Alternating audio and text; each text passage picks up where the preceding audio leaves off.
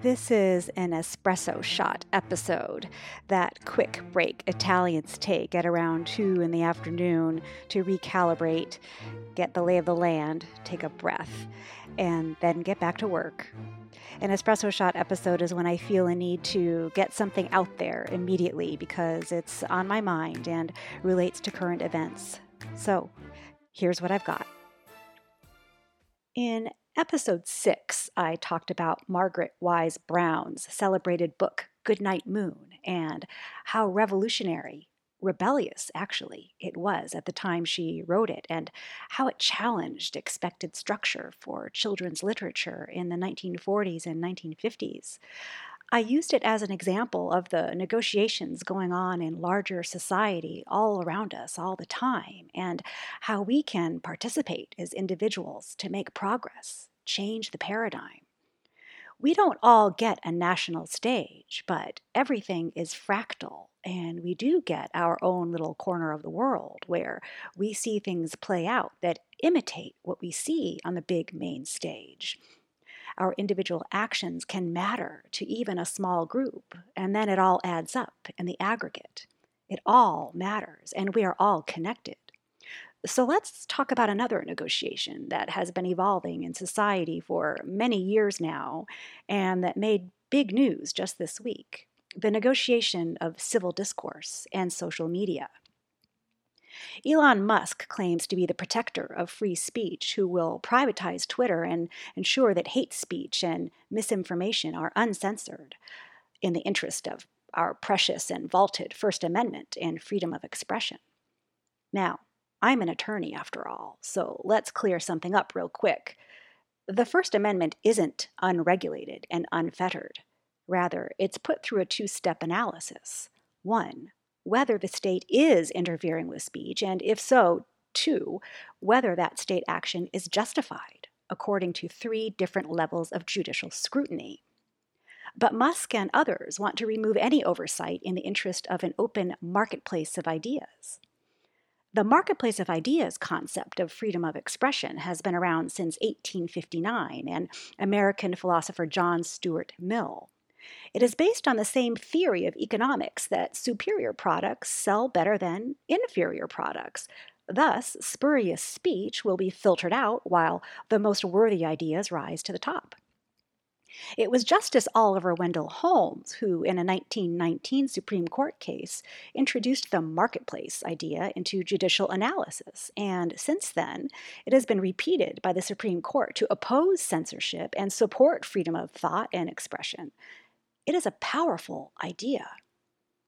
Suffice to say, technology and society have evolved since Mill and Justice Holmes so purely preached that the free competition of ideas is the best way to separate falsehood from fact.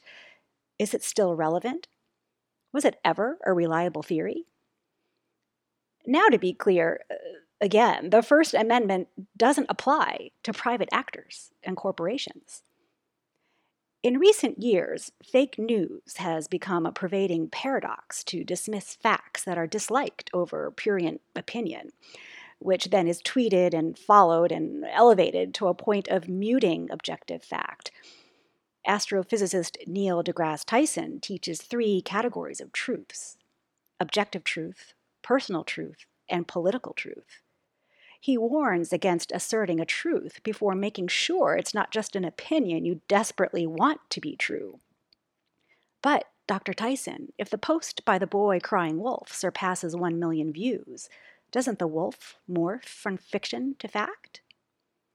Certainly, some false information is a product of misinformation posted by regular folks and spread through the blogosphere. But it's also a business model. Entrepreneurs seek to make money by contriving false information and garnering advertising.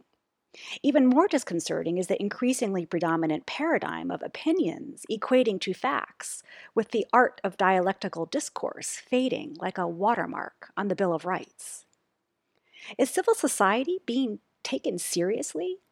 And how can you, the everyday negotiator, have an impact? We have lots of laws in the United States, with very little protection of user data and very high protection of companies' intellectual property and their trove of data. Some companies believe in a trade of content moderation to appease the public if they can avoid the advent of more stringent legal controls. On the one hand, we have free speech regulationists who remind companies that the First Amendment doesn't apply to them and that they have some responsibility for upholding decency and accuracy. Then we have the free speech protectionists who don't believe in speech regulation at all. They believe in market freedom. If private companies adopted policies more in line with First Amendment regulation, as Twitter did before Elon Musk bought it, we would have more civility online. So what do you think? Has our marketplace of ideas crashed with free speech running amok?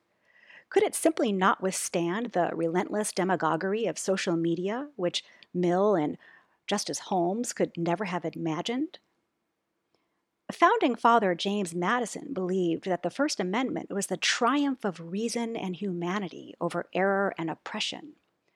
But he also never watched a president's tweet that global warming was a lie created by and for the Chinese in order to make United States manufacturing non-competitive go viral. Whether our marketplace can be salvaged is a question that you can help answer and shape. Do you quit Twitter if you're a current participant out of protest? Do you remain to be a voice of civility so that hate doesn't prevail? If you have resisted Twitter, do you now join to boost decency and help prevent more vitriol and misinformation? The decision is yours, and all the tweets, or absence of them, add up. Thanks for listening, or even partially listening while you multitask. You never know what might stick with you. Keep your ear out for this space because we sure do appreciate your company. I'm Lucia Cantor St. Amour of Pactum Factum, which is Latin for a done deal. You can find me here on Substack and on pactumfactum.com.